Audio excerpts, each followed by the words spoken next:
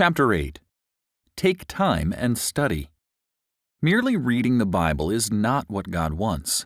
Again and again we are exhorted to search. Scripture. These were more noble than those in Thessalonica, in that they received the word with all diligence, and searched the Scriptures daily, whether those things were so. Acts chapter 17, verse 11. So they read in the book in the law of God clearly, and paid attention, and understood the reading. Nehemiah chapter 8, verse 8.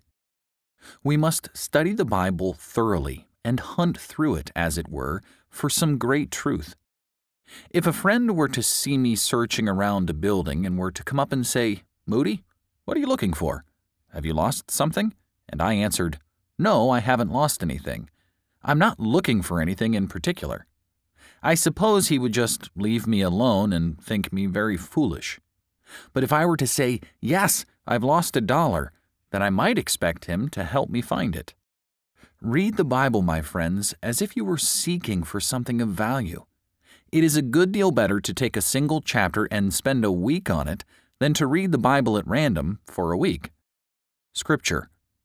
If thou wilt receive my words and hide my commandments within thee, so that thou incline thine ear unto wisdom and apply thine heart to intelligence, yea, if thou criest for understanding and givest thy voice unto intelligence, if thou seekest her as silver and searchest for her as for hid treasures, then shalt thou understand the fear of the Lord and find the knowledge of God. Proverbs 2, verses 1 through 5.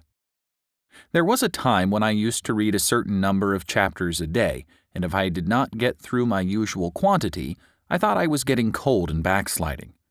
But if a man had asked me 2 hours later what I had read, I could not tell him. I had forgotten nearly all of it. When I was a boy, one thing I used to do was to hoe corn on a farm. I used to hoe it so poorly in order to get over so much ground, though, that at night I had to put a stick in the ground so I knew the next morning where I had left off. That was somewhat the same as reading through a certain number of chapters every day. I read to meet my requirements and not to grow closer to God. A man will say, "Wife, did I read that chapter?" "Well," says she, "I don't remember." Neither of them can remember, and so he might then read the same chapter over and over again, and they call that studying the Bible. I do not think there is a book in the world we neglect so much as the Bible. This is how many group Bible studies are today. Men and women sit around and read a little book and then say, "What do you think?" Then they ask the next person, "What do you think?" At the end, you know what everyone thinks, but no one knows what God says. Too often we start and end with our opinions instead of the Word of God. Now, when you read the Bible at family worship or for private devotions, look for suitable passages. What would you think of a minister who went into the pulpit on Sunday and opened the Bible at random and began to read? Yet this is what most men do at family prayers. They might as well go into a drugstore and swallow the first medicine their eye happens to see. Children would take more interest in family prayers if the father would take time to search for some passages to suit a specific need.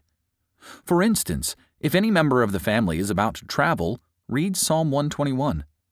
In time of trouble, read Psalm 91.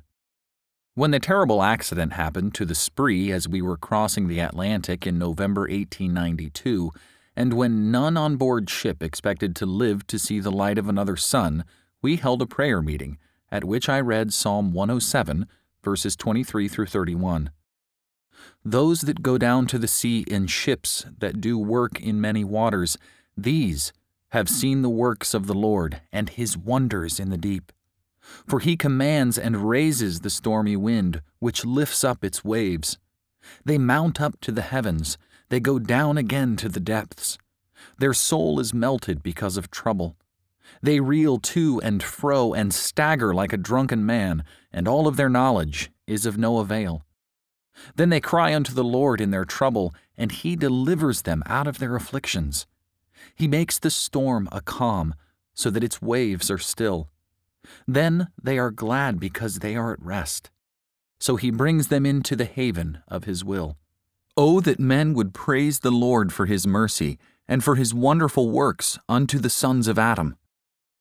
A lady came to me afterwards and accused me of making that passage up to suit the occasion. She did not know it was in the Bible. We need to get to know the Bible and use it.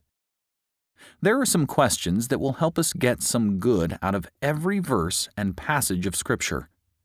They may be used in family worship, in studying the Sunday school lesson, for prayer meeting, or in private reading. It would be a good thing if questions like these were written in the front of every Bible. 1. What people have I read about, and what have I learned about them? 2. What places have I read about, and what have I learned about them? If the place is not mentioned, can I find out where it is? Do I know its position on the map? 3. Does the passage refer to any particular time in the history of the children of Israel, or of some leading character? 4. Can I tell from memory what I have just been reading? 5. Are there any parallel passages or texts that throw light on this passage? 6. Have I read anything about God the Father, or about Jesus Christ, or about the Holy Spirit? 7. What have I read about myself, about man's sinful nature, or about the spiritual new nature? 8. Is there any duty for me to observe, any example to follow, any promise to lay hold of, any exhortation for my guidance, any prayer that I may pray? 9. How is this Scripture profitable for doctrine, for reproof, for correction, and for instruction in righteousness? 10. Does the passage of Scripture contain the gospel? 11. Is there a main verse of the chapter or passage? Can I repeat it from memory?